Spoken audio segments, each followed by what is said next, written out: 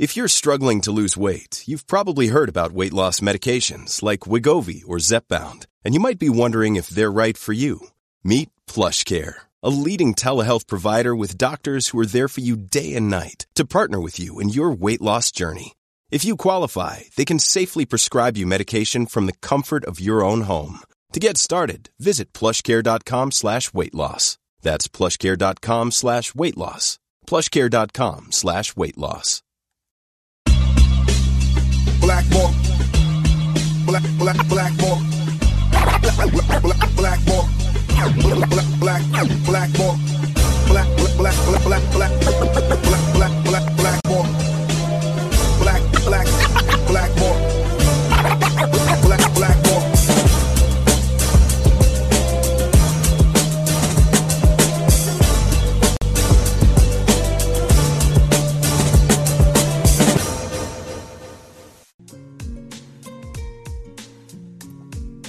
What is up, everybody? My name is James DeFiore, and this is Blackball. There have been a couple of guests on my show in the past who have had an extremist sort of origin story and have decided that they wanted to turn their back on the seed that sort of helped them identify who they were as a person and sort of turn the page on that and become kind of the complete opposite of what they were when they were still engaged in, I guess, hatred would be the best way to put it. And today, and this, I love it when this happens. This has happened probably with a half dozen guests out of the 150 something episodes that I've done with Blackball, where I'll be on a random Twitter thread and someone will just post, "Hey James, you should look into having this guy on the show." And 9 times out of 10, when that happens, I'll contact that person and book them for that day. And that is the case with my guest today. I read the article that someone had sent me. It's from the Tampa Bay Times. The headline says, former Florida white nationalist reckons with his past and America's present.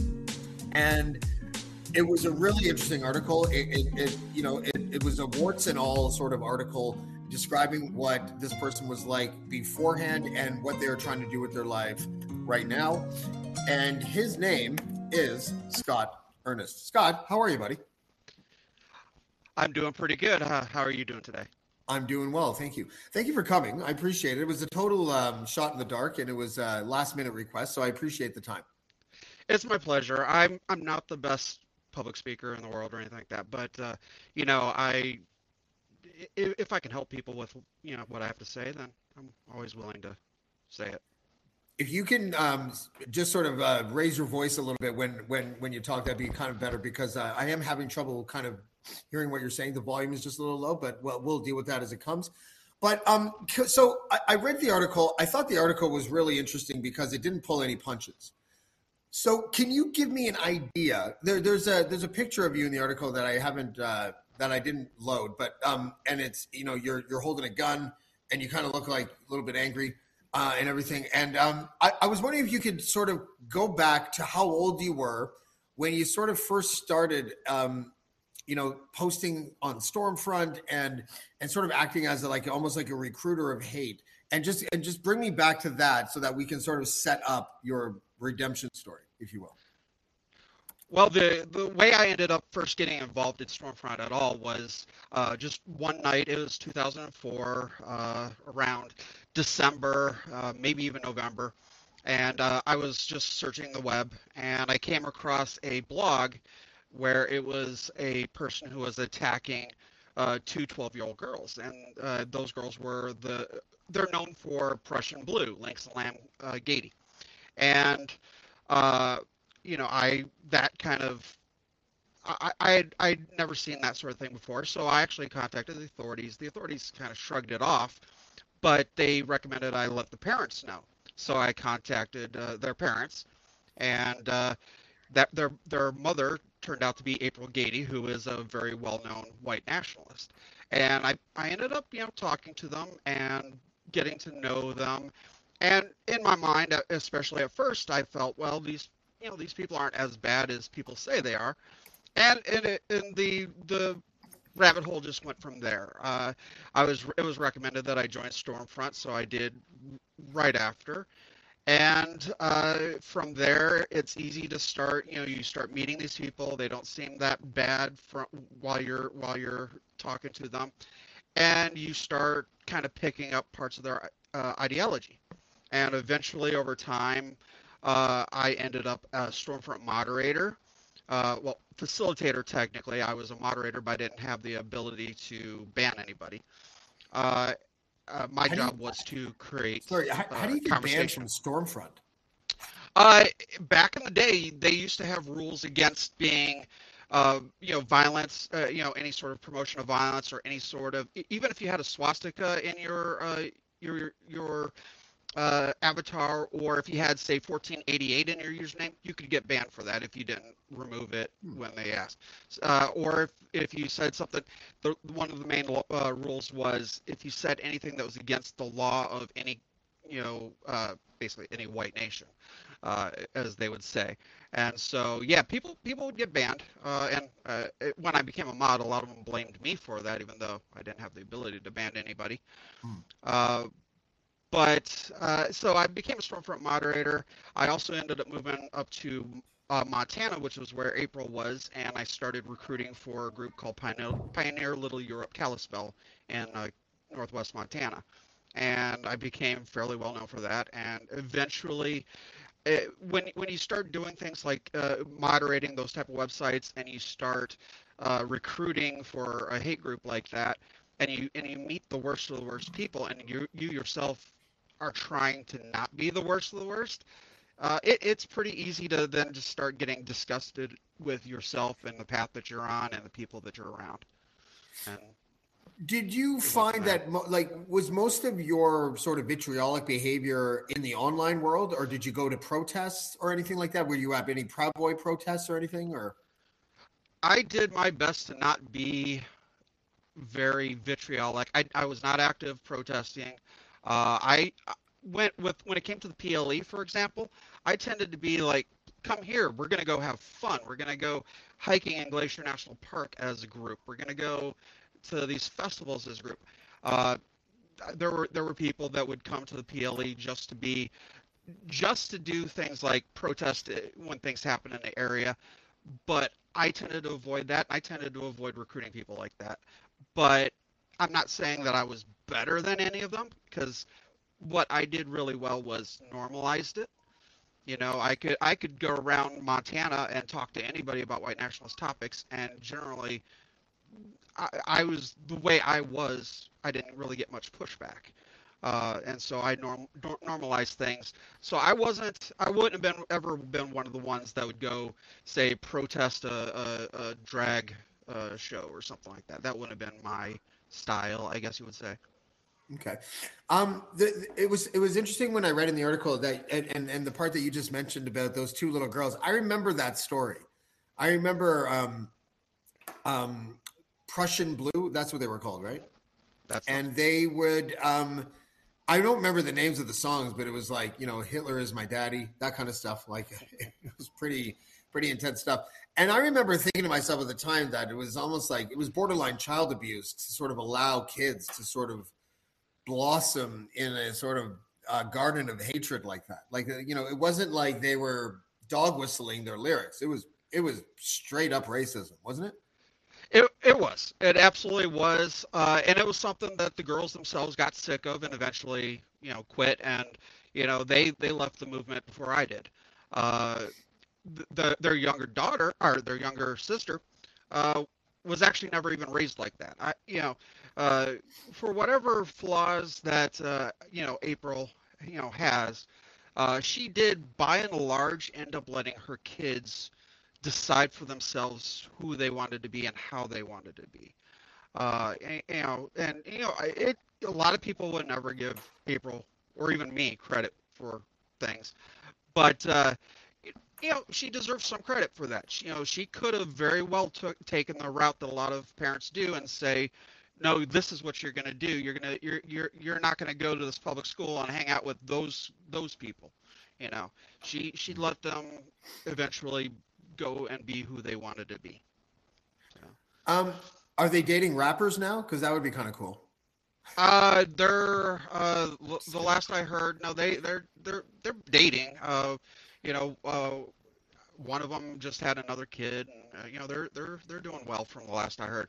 Uh, I talk to April occasionally still. She knows my path now and everything like that. She pretty much accepts it. You know, I think she pretty much ignores it whenever she talks to me, but Yeah. because I was a friend of the family so long, she tolerates it. I find it. This is what I find interesting. Okay, there are a lot of people that believe that the best way to go about dealing with people who sort of practice hate in society is to point at them and yell at the top of their lungs, Nazi, and this and that. And while I understand the frustration and the emotion behind dealing with people who traffic in hate like that, there really isn't. That isn't a solution to solve the actual problem of hatred, is it? My position on this is complicated. Uh, yes, it sometimes doesn't help, and it does when you got somebody like me that, you know, I one of the things that I try to do is I try to help people exit that life, and it can make my job harder to do with that. It can also make it harder for those of us that have left. You know, I've never experienced it myself because whatever reason, uh, no, you very rarely have I had much pushback. But you know, others that have left the movement, you know, will have sometimes had pushback. You know, you were what you were, and you know, we're gonna always hate you, and this, you know, this and that, like that. And he- so it doesn't sometimes help. That being said, most people that are in the movement are not likely to exit, and calling out their behavior and their beliefs is something that I do approve of. I don't. I think there should be consequences for actions. I do believe in even deplatforming. I don't believe in deplatforming necessarily everybody, but I do believe in deplatforming the you know, sort of gateways. You know, my degree that I got in the last 5 years is in public health, and my specialty is infection control. And when you get down to it, hate, white nationalism, Christian nationalism, all of them, uh, they're an infection. They're like a very addictive. Uh, it's like an addictive cult that spreads like an infection. You have the vectors that go out from the reservoirs, and it spreads the infection among the populace. So you know, what's one way you stop that? Mosquito is a vector. So you get rid of the mosquitoes, you know, Yeah. and that means you don't necessarily have to go after everybody else, but you get rid of those mosquitoes that are spreading it. So my view, especially on deplatforming and calling people out, is pretty complicated. What is your definition of deplatforming?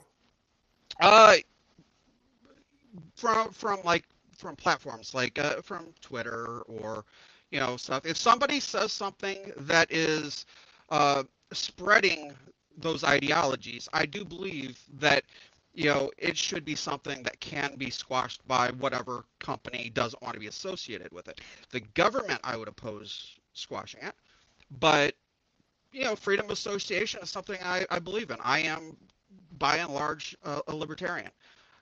You know, and you know, as a libertarian, I wouldn't want to be forced to, you know, necessarily host somebody on a website or that I own that I don't want to be associated with. That sort of thing. But again, it's complicated. I don't believe in everybody having to be deplatformed. But if somebody's got a large enough audience and they're spreading really dangerous ideas and really dangerous, not even not dangerous ideas, but actually spreading things that are actually dangerous, Right. you know, that are actually harming lives. Uh, you know, I could bring up examples, but I don't know whether this is the best place to do that. But there are Okay, definitely just give people me out there that. just to let you know, just if I can interject for a second. I have the only rule that I have as far as my podcast goes is that everyone just speaks freely. I don't consider it might surprise you, it might not surprise you to know that even though I just announced that you were going to be on the show about an hour and a half ago or 2 hours ago, whenever that was, um, I've already gotten 2 emails saying, why are you platforming this former white nationalist? And how do you know he's a former white nationalist? And my response to these people is always the same thing. Please fuck off. Because I'm strongly in the camp of I don't consider what I'm doing platforming. I consider what I'm doing interviewing. And we used to interview terrorists and receive Pulitzers for interviewing terrorists. I don't consider you a terrorist, but I consider your story compelling enough for me to have you on the show. And I would rather hear from you than say that you're not allowed on the show. So you can talk about anything you want and use any example you want, please. And I do agree. I mean, I've seen some of your prior guests, and obviously some of them are not exactly my favorite type of people. Very Can you give me close an to example? what I used to be. Megan, who Megan Murphy. yeah. But what I was going to say was Matt Walsh and lives at TikTok. They've actually caused actual harm and stuff like that. So people like them, I do believe, should be able to be deplatformed from social media or any place where they can keep causing that type of harm. Now, that's not to say for Ben Shapiro, I wouldn't say deplatform someone like Ben Shapiro, because while I would consider him a gateway into far-right extremism, that there's less of an issue with someone like Ben Shapiro than somebody causing real harm like Matt Walsh. So that's my take. Like I said, it's complicated. See, Matt Walsh is one of those guys. He does go too far. I think what he does is he spoils his own argument by going too far. And just to sort of like pick at that scab for a second. I don't think that gender theory is a closed debate where everything's been settled and that's it. And that doesn't mean. And here's the problem with certain debate topics. Just me saying that, a whole bunch of people just went like this, oh, transphobe, without even actually hearing what I mean. And the problem that I have with some of these debates is that we've taken the N-word rule, which I think is a good rule, which is that only black people should be able to use the N-word, and it doesn't make sense for anybody else to use it. I agree with that. I think that society has organically come to the conclusion that that is a fucking horrendous, egregious thing to call somebody. And that if you are a black person, you have a pass to use it in any way that you want because you own it. And taking ownership of a word that used to be branded on you without your consent, to me, is a success story in how our society evolves. But people have taken the principle of the certainty of that N-word rule and have pasted it onto these other subjects. And I think it's causing a lot of issues. And I'll just give you a quick example because I think we probably differ on this. I don't agree with Megan Murphy saying that trans people don't exist. I just don't agree with that. But I don't also agree with the idea that there are dozens of genders.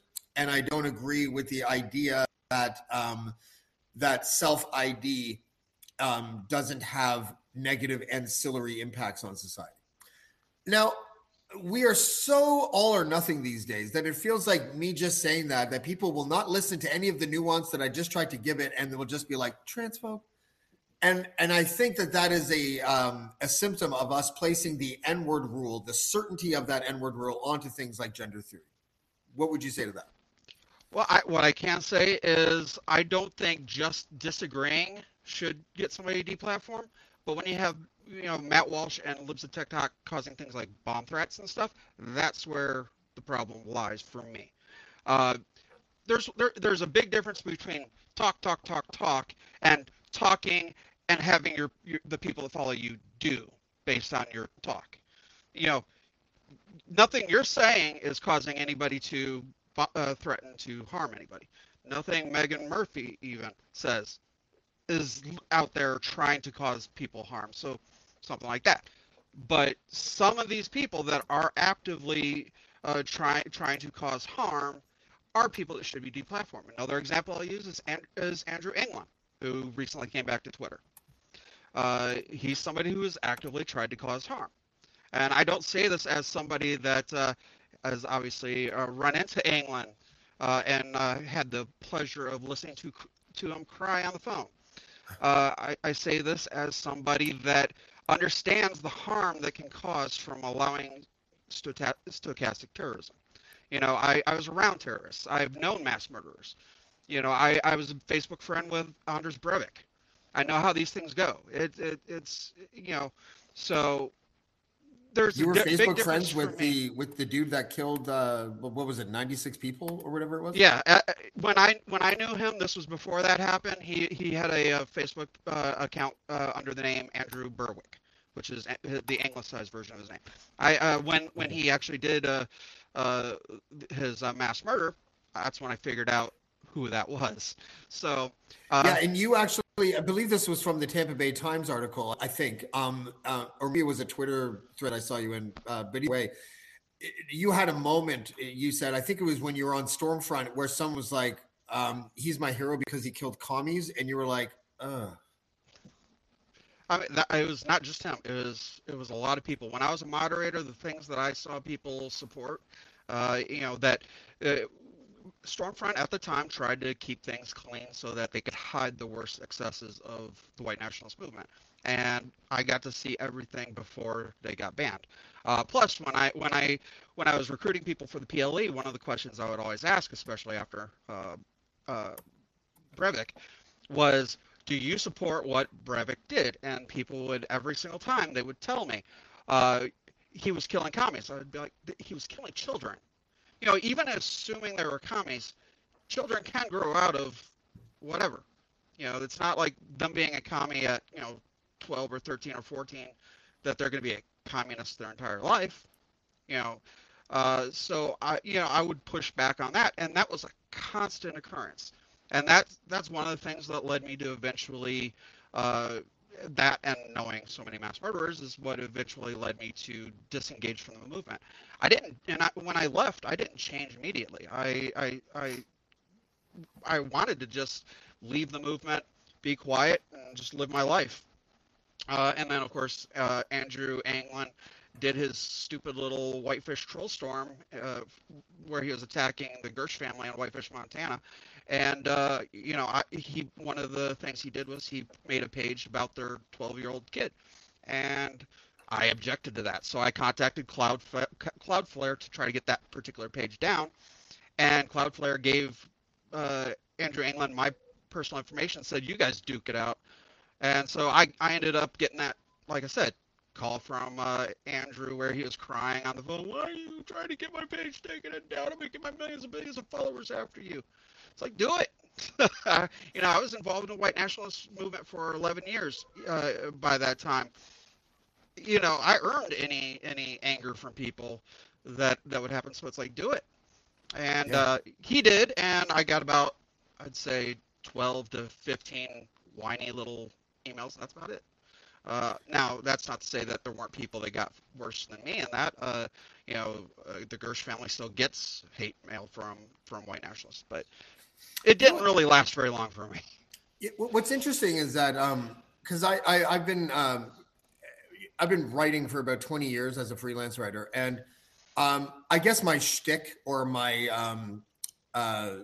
my sort of identity as a writer has been I really don't like the left or right boxes, and I try to do everything that I can to not be branded as either. And what ends up happening is that you write one article on Monday and the left hates you, and then you write an article on Wednesday and the right hates you. And I kind of like it like that because I think that we should be more nuanced anyways. But I've only really received death threats from the left. No matter how many times I pissed off the right, which is a lot, all of my death threats come from the left. Which is weird because I know that I'm the opposite. What's that? I'm the opposite. I was even getting death threats from the right when I was on the right. So, right, yeah. No, I know, and I'm not trying to suggest that the left is more violent. I just think it's interesting that I think sometimes when you are seen, like I was writing for Huffington Post at the time, which is obviously seen as a progressive publication. So I think that when you are part of an ecosystem that sort of waves a flag for one ideology or the other, and you betray that ideology, that the blowback is worse than if you are a person that's technically on the left and you criticize the right. I think the right wingers just, or the far right people, I think probably just expect that from you, so they don't get as like worked up about it. But when you are seen to be betraying your own people, I think that's when they really get violent, no matter if it's the left or the right. Yeah, I try to, I tend to be a little bit, I'm still right wing in some ways. And I also have a progressive streak that's been increasing. But in general, I'm still very center, even center right in some ways. But right now, because of the situation with right wing extremism just going batshit crazy right now, I definitely do tend to side with the left far more than the right. And that's not to say that there aren't some problems with the left. The organization I co-founded, Hands of Air. My co-founder is very much somebody that's of the opinion that focusing too much on the right is not going to do anybody any good. And I don't disagree with Vicky, my co-founder, at all. But I tend to focus a little bit more on the right because that's what I used to be. So when I try to fight it, that's what I try to fight. Mom deserves the best, and there's no better place to shop for Mother's Day than Whole Foods Market. They're your destination for unbeatable savings, from premium gifts to show-stopping flowers and irresistible desserts. Start by saving 33% with Prime on all body care and candles. Then get a 15-stem bunch of tulips for just $9.99 each with Prime. Round out Mom's menu with festive rosé, irresistible berry chantilly cake, and more special treats. Come celebrate Mother's Day at Whole Foods Market. Can you give me the sort of the tipping point of when you decided, okay, that's it. I'm not doing this anymore. I'm not a white nationalist anymore. Was it gradual, or was there a moment where you're like, fuck this? It was gradual, but the very end was pretty abrupt. So I mentioned Anders Breivik. Anders Breivik was kind of the first time I thought to myself, what am I doing? What kind of person am I? What am I involved with? That was kind of my first time with that. Then there were more and more and more mass murders and other political violence. And then meeting all those people doing the recruiting as well as a Stormfront mod. And over the years, I just kind of got more and more fed up with white nationalists. Eventually, a man named David Lenio decided to come to Montana and be a part of the PLE. Well, what's the PLE? Recruit him. Pioneer Little Europe, the organization that not organization, it wasn't an organization, but it was the group that I was recruiting for. That was led by April Gady. Sorry, Kat. That's okay. And he came to the area to be a part of our little community. And the way what a PLE is it's sort of a concept, the ethno-state concept. You move to a particular area, you start you bring in a lot of other white nationalists, and you start politically kind of taking over the area and putting people in office that are kind of like you politically, and that's kind of what the PLE concept is. And he came to be a part of that. He then at some point decided to go onto Twitter and threaten to shoot kids. Oh. He, I guess, went by a school one time and saw all the kids playing in the backyard, went on Twitter and said, I'm tired of the government taking all of our, keeping us poor, and I want to shoot those kids because of it. Which, first of all, his father is like one of the wealthiest lawyers in Grand Rapids. So he skied every day, snowboarded every day, something I definitely couldn't do. But he had money, and he still felt he was poor enough that he wanted to shoot kids for it. He also threatened to shoot the kids of Jonathan Hudson, who at the time was the communication director of the Brady campaign.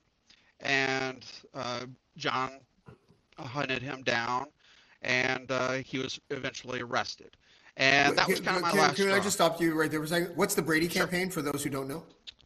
Brady campaign. I mean, I'm not exactly an expert on it, but it's anti-gun violence and stuff like that. Brady was. I mean, that was the Brady bill, right? During the Clinton years, wasn't it, when they banned assault weapons or something? Yes, yeah, the Brady bill. Okay. He hunted him down, found him, and by this point, I had found out about it, and I was raging on Stormfront. I was, just constantly going after people that were supporting it, and Jonathan ended up messaging me out of the blue and wanted to meet up. Again, somebody who worked against guns was meeting somebody that he knew had guns, as his wife warned him. I said, sure, I'm always happy to meet up. It's not like I've never, had friendly, spats with Antifa before. Yeah. And so I did, and basically, became friends with his. I'm friends with him to this day. And that was kind of my out. Was I got sick of the political violence of the right. I have someone that wants to ask you if there's the question is, how do these various networks communicate with each other, these right-wing networks, and how do they form a cohesive community? And then he wanted to just qualify that by saying, apart from the online stuff, like, is there a way that that these groups communicate with each other kind of incognito so that they don't get caught, or they don't get ensnared in some sort of entrapment or whatever? What I can say is I've been out of the movement now since 2016. So obviously the internet and how things have progressed since then. That was even, I left like just before Trump became president. So things have escalated quite a bit since then. But back when I was involved in the movement, there wasn't really anything cohesive. There really isn't anything cohesive now. When you have a community that's built on nothing but fear and hate and insecurity, there's not going to ever be much insecurity. I'm a heathen. I'm not a Christian, and there were a lot of white nationalists, obviously, that are Christian. In fact, the Tradcasts seem to dominate these days.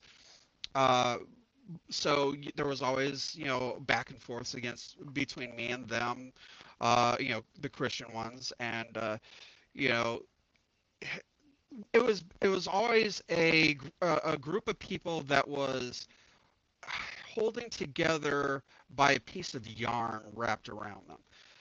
So if let's say any group had gotten their ethno-state, back then, or probably even now, that ethno-state would probably fall apart into infighting almost immediately. Because once you get that taste of, oh, I'm going to be free now, and then you notice that, oh, that person may have been on my side, but he's different than me, so I'm going to fight him now. And then it just goes on and on and on and on. And so I don't think even now, I don't think there's anything really cohesive about right-wing extremism or extremism in general.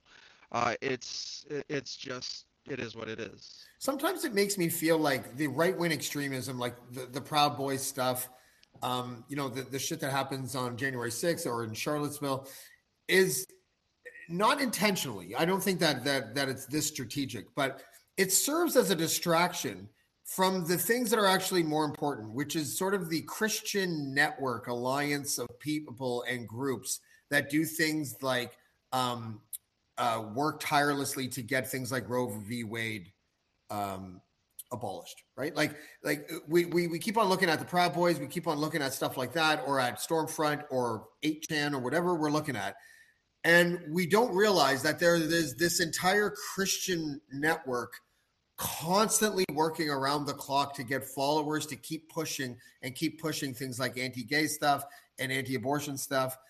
And, it's almost, it's an asset to those Christian organizations that these crazy right-wingers exist, because then the Christian organizations can sort of operate under, under the radar. Am I correct about that? Or am I think you're pretty much correct. as somebody that is known to be a bit of a loudmouth, I can definitely tell you that loudmouth clowns are the ones that get all the attention, and the ones that are not quite as loud tend to be, you know, get skate by. So I hopefully I wasn't a clown when I was involved, but I was definitely loud, and just like I'm loud now. I mean, you get someone like me, and you give me a mic, and even though I'm not the best speaker in the world, I can be pretty bullish, and I- if you look at people like Nick Adams on Twitter, or Matt Walsh, they always think they're the alphas, and it's like, guys, you're just loud. That's all. You're loud. Plus, if you have Nick Adams is one of the, he's such a clown. Like if you have to announce every other day that you're an alpha, you're probably not one, right? No, Like, you're absolutely not one. And I'm not saying I'm an alpha either. I'm not. I don't. I'm non-binary, so I don't really subscribe to a gender. Even if I wanted to, I am male, so I would be if I was an alpha male. But I'm not gonna ever say I'm alpha. Uh, you know, uh, I think and KRS One said, "Real bad boys move in silence," right? And yeah, that's and it's funny because anytime I've ever gotten a death threat, I realize that the person sending the threat is probably not someone I have to worry about. You know? pretty much. Uh, I and that's one of the things that I've always hated is the people that resorted to death threats, because they're just they're a clown show that's yeah, like Andrew England. Andrew England has done a lot of these threats, and it's in reality the the dude is just an incel that you know nobody wants to be around. Even white nationalists don't want to be around him. So Yeah. most of these people that try to be alphas don't live up to even beta. They're omegas. Tell me about your thoughts on the January 6th uprising, because I know that I think it was from that same article from the Tampa Bay Times, where you said, I guess you were watching it on TV or something, and you said, "Oh, I've had drinks with that guy. Oh, I've met that guy, or I know that guy from Stormfront, and this and that." And you kind of like, did it help? It sort of helps cement your transformation by watching that. I think you kind of blurred that and Unite the Right together, because Oh, my bad. Unite the Right was where I knew a lot of the people. Okay. Uh, I'm sure I knew many of the people at Jan 6th. If not personally, I knew a lot of them online. And of course, there were others that I knew from reputation, like Baked Alaska and stuff like that. But Unite the Right, I actually knew a lot of the people that were there. There was at least one former member of Pioneer Little Europe Kalispell that was there, Stan. Um, but when it came to Jan 6th, when I was watching it, the only thing I could think was, yeah, this seems like where everything was heading, and I was still, I don't know if I should have been shocked, but I was still as shocked as a lot of people were. It's it's one thing expecting extremists to be extreme, but it's a completely different story when you see them invade the Capitol building. And I was sitting there with my aunt, because she was nice enough to kind of allow me to stay here when I came down for school. Uh, uh, and I was sitting there watching with my aunt, and it's just like, was mind-blowingly, it's like, why? And then of course I saw the Oath Keepers doing their thing, and I was an Oath Keeper. I never went out and did anything with them or anything like that, but I was actually a member. And it you know I it was definitely something that I didn't necessarily see coming, but probably should have. Um, I'm going to play devil's advocate here for a second and ask you a question that is intentionally hyperbolic, but I think you'll understand the point when I ask you. Why should we believe you that you have changed your ways? I will say that I don't think anybody should necessarily believe me. They should, if they want to see, they could just see the things that I do and stuff like that. I don't believe anybody should be believed ever. There are plenty of people that have stated that they've left the movement who didn't. And you know, an example of that, Jeff Shope, who used to lead the NSM. Uh, all I got is the things that I do, the things that I say, and people are definitely able to judge for themselves. Um, I try to be as much of an open book as possible. If people ask me things, I will honestly tell people almost anything. The only time I will ever tell people I can't answer that is if I don't know the answer. So Is it's it one of is those it is it things. is it when you're in that sort of transition? Are there certain things that you might do where you don't necessarily like believe that you are a person that would do that, but you do it because you want to sort of not pull the wool over anyone's eyes, but you just want to make sure that everyone understands that you're not like you used to be. I'm thinking of things like, I'm not making fun of you, I swear to God. It's just that something that I would never personally do because of a bunch of reasons, but putting pronouns in your bio. Like I would imagine that the old you would be like making fun of that. And does the new you now go, no, that is a very good way to express who you are? Or are you like, you know what, I'm going to do this as a signal so that people know I'm not like that? I'm non-binary, so I put it in there so people know they can use. I mean, technically speaking, people can use whatever pronouns for me, and I wouldn't really care. It's not like I've never called anybody and had somebody say, "Well, thank you, ma'am." Right. It's like whatever. Uh, but I put it in there because I am non-binary, so my pronouns are he, they, primarily he, but I accept they, and it's a good policy. When it comes to work, a lot of places that you work now. I was working for Providence Hospital System up in Everett, Washington, recently, and they a lot of people there they put their pronouns in their work emails and stuff like that. It's just part of what people do these days. Now I'm not saying everybody has to do it, but I it's get a it's little I get it's a little put off when people ask me what my pronouns are. I you know just like and again this is one of those issues where it's like someone hears me say that they probably make a whole bunch of assumptions about what I really think, and I'm just really like I just I don't really care what anyone's pronouns are. I just and it's not because I don't care about them or their identities or whatever. I have an issue with trying to remember to call one person they because I don't like when you say you're non-binary.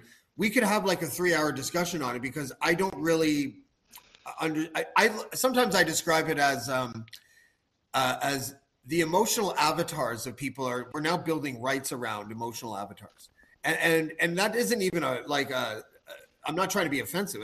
I don't really see the purpose of the pronoun thing. And also uh, I don't recognize a whole bunch of stuff like Z and Zer. Like I just simply do not recognize the existence of those because I don't uh, think that they're real. yeah. Right. I And also so understand that somebody like me saying that I'm non-binary is probably also confuses people a lot too. I mean, because I'm obviously masculine, so it's obviously it's something. The way I look at it is, if somebody offers you their pronouns, and you give a decent enough effort to remember what their pronouns are and say it, they're generally not going to have too many issues if you slip up.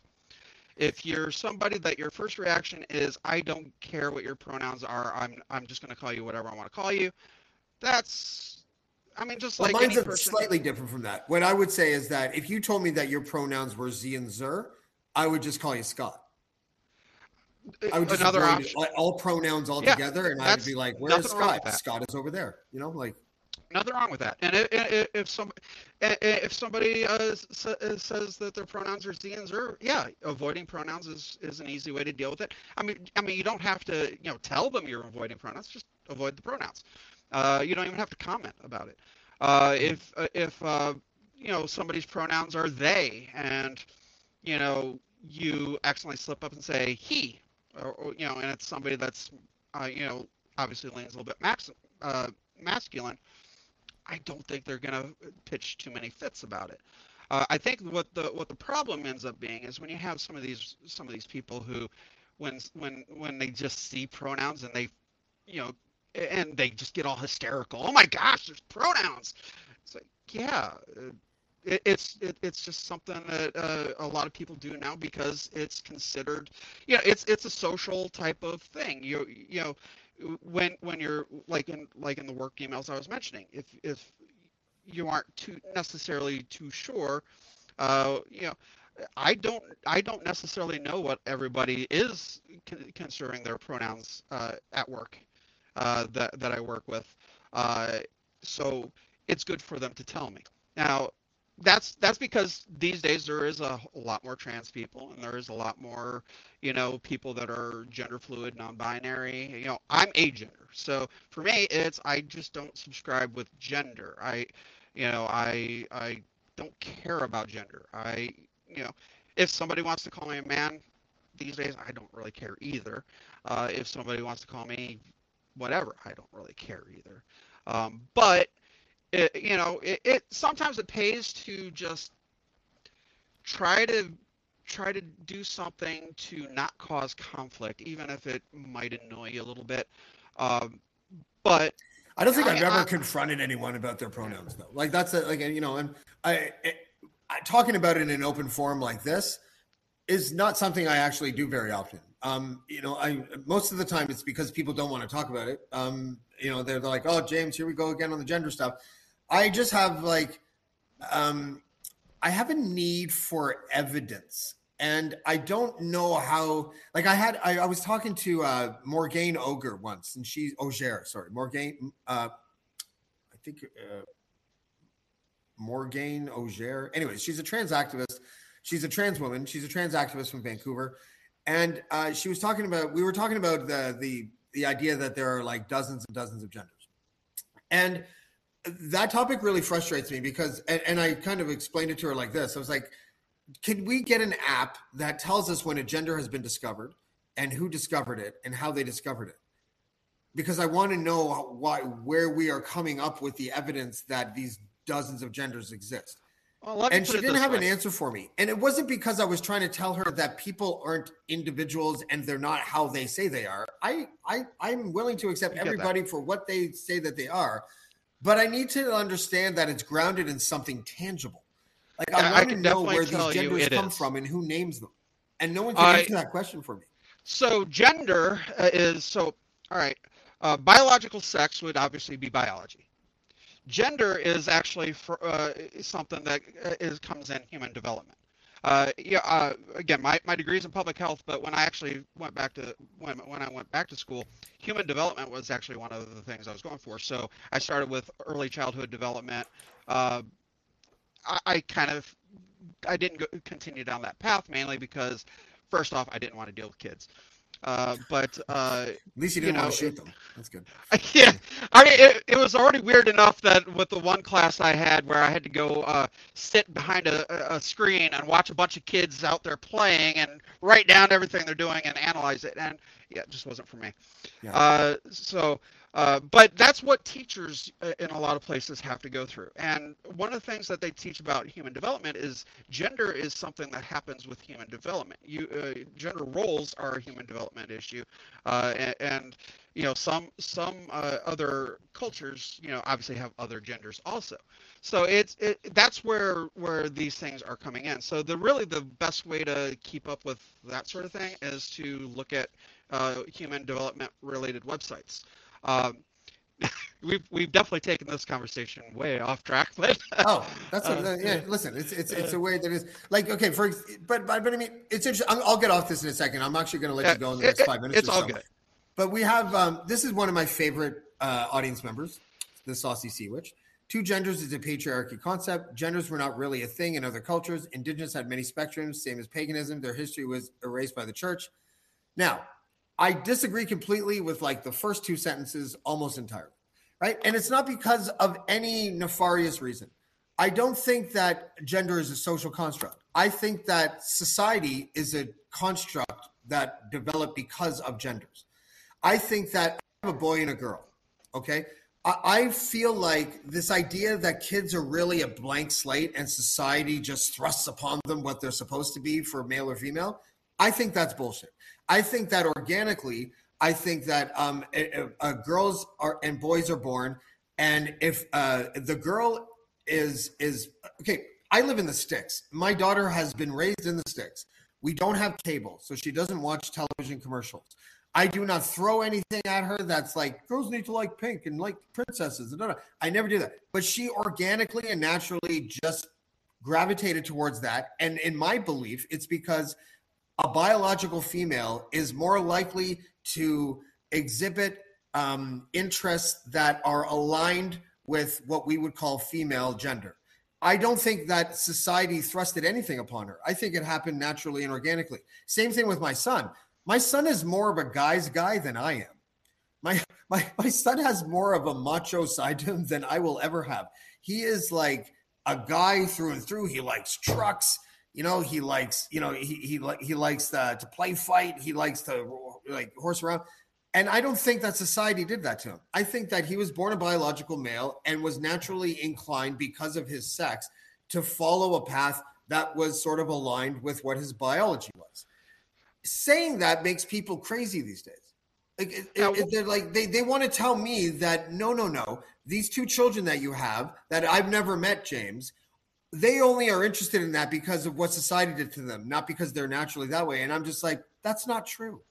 Now, what if it wasn't society though? And what if it was the influence from, like you said, you didn't buy them any particular toys or anything, they chose it. But what if they were influenced not only by you, but they were influenced by media, they were influenced by their friends, they were influenced by other families, other members of the family, and so they're raised in this binary household. They're gonna end up a binary.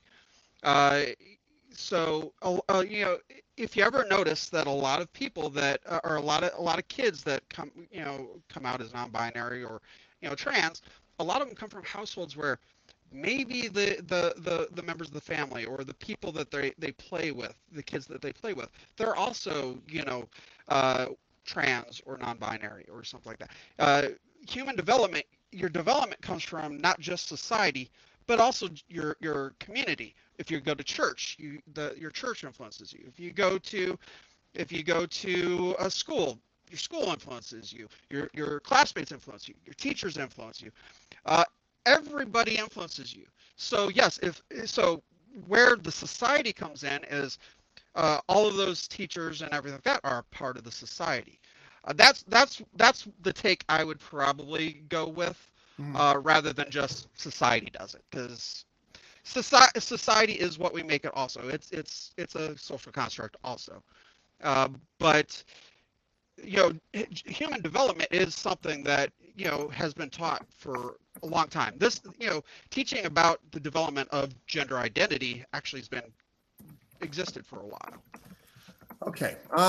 Okay. Well, I like having the good faith discussion. As someone said in the comments, it is a good faith discussion. I am not sitting here trying to make controversy. But listen, I like the way the conversation evolved. I really think you're interesting. You're a lot better at speaking than you give yourself credit for. So I just want to throw that out there. And you can come back anytime. I really appreciate your time. Scott Ernest, thank you so much for joining us tonight on Blackball. It was my pleasure. It was nice meeting you. And I hope you have a wonderful rest of your day. And I hope your kids are doing good too. Oh, thank you very much. I appreciate that. Okay, Scott Ernest, thank you very much, buddy. I have a little message for Paul Atkinson. Are you going to be broadcasting, Paul, on this stream? Because I have a double header tonight at 9, and I didn't see anyone on the schedule. So we might have to talk about that. Or if you have a different stream that you can broadcast on, that would be awesome. But we might need to talk. Because at 9 o'clock, the second half of the Black Belt doubleheader is the Plymouth Brethren Christian Church had been embroiled in a legal case in Manitoba for the last 2 years, where they didn't want their identities known to the public. They essentially wanted a publication ban on the fact that the two schools that the Plymouth Brethren have in Manitoba had complained to the Human Rights Museum, which is the irony of all ironies, that they wanted the Human Rights Museum, when their school kids came in to look around, to cover up anything inside that museum that had anything to do with gay rights or LGBT rights, which obviously is fucking stupid and homophobic. And for 2 years, they have been fighting so that to make sure that the public didn't know what the courage of their convictions were, which is awesome. And the lawyer for these two schools, former Stephen Harper attorney and former general counsel to the Conservative Party of Canada, Gerald Chippour. So this was a impromptu doubleheader, and the 9 o'clock tonight, Richard Marsh, Carmen Drever, who, in case you don't remember, is the grandchild of the former exalted high almighty leader of the Plymouth Brethren Christian Church, a guy named John Symington, or Jim Symington, John Symington, I can't remember, Symington. And she'll be on the show with Richard Marsh and Cheryl Hope. And we are going to talk about how, and this is breaking news, this just broke today. This organization is just honestly one of the most hateful organizations ever. They would definitely have members that are on Stormfront, as my guest tonight, Scott Ernest, used to be the moderator of. By the way, Scott Ernest, I believe him. That guy seems solid. I don't know if you guys felt the same way, but his personality seemed very authentic. He does legitimately seem earnest, if you will, about his transformation from white nationalist to a person that is no longer practicing that kind of vitriolic hatred. And so I really appreciate him coming on. I will totally have him back. And I'm gonna brand this last segment eventually, but I want to do sort of a Columbo thing with my shows now, and I guess I'll call it something like just one more thing. And so I'm going to say that now. Just one more thing. There was a guest that was supposed to be on the show yesterday night at 9 p.m. She is what I would consider a brilliant artist. She has done movie posters and official comic book covers for some of the biggest movies and comic books on the planet. Her name is Zi Zhu, and she, after accepting my invitation to come on Blackballed, she then declined yesterday, a few hours, I guess it was like 10 hours or whatever before the show. And we had a little bit of a back and forth. She blocked me on Twitter. Nothing happened. We never had an argument or anything like that. But she blocked me because she, I guess, looked at my Spotify and saw Megan Murphy's name on the list of one of my past guests, and decided to use that as a springboard to block me and to not honor the commitment that she had made to come on the show. And I just want to let her know and everybody else know that I don't have any personal animosity towards you, despite disagreeing with the reason why you didn't come on the show. Obviously, I disagree with the idea of blocking a person that you never even had an argument with. While I do find it reactionary and the implication that my show, just by existing or by interviewing Megan Murphy, that my show somehow harms people, I categorically reject out of hand. But I just wanted to say, just to sort of like bookend, my very small relationship with this person, that I still believe that she's a brilliant artist. And while I fundamentally disagree with her canceling and the reasons behind canceling, you cannot argue with this. Chosen by Keanu Reeves himself, and to be part of the official artwork of John Wick 4, which comes out in March of 2024. And why am I doing this? Why am I saying any of this? I think it's really important for me to remain principled to the idea that I will talk to anyone, without having to be saddled with the idea that I co-sign their views or endorse their views. And despite disagreeing with Ziju's decision to not come on the show, I cannot, in good conscience, trash this person. I disagree with her, and that's it. I don't have any personal animosity toward her, and I still think she's a brilliant artist. If she decided that she wanted to come back, I wouldn't do that thing where I stiffen my upper lip and be like, no, you canceled it, now you can't come back. No, I'd have her back. Will I ask her to come back? No, I won't. She disinvited herself, and that was her decision. But my door is always open for anybody that wants to talk to me, that wants to get me to clarify what my views are, or even explain why I would interview Meghan Murphy or anybody else. I have to maintain that. There was a time where that cancellation would have set me off, and I would have been very angry about it. But I prefer now to take a look at it as more of a pragmatic view, and just say to myself, since I cannot deny the reason that I wanted her on the show to begin with had everything to do with her artwork and nothing to do with her as a person because I didn't know her, that I will maintain that principle of wanting to talk to a brilliant artist, despite the fact that she canceled her appearance on this show. So Zizou, if you are listening, maybe I'll make a clip of this and send it to you just to let you know there are no hard feelings. We just have an impasse that I don't think I'm going to be coming around on your side of that argument anytime in the future. But I just want to stress that it is important for me to make sure that my principles are held strong. I would interview anyone that I find compelling, and it remains that way. And so we will see you next time, 9 p.m. in about 1 hour on Black Pulse. Thank you for joining us. Blackmore, Blackmore, Blackmore, Blackmore,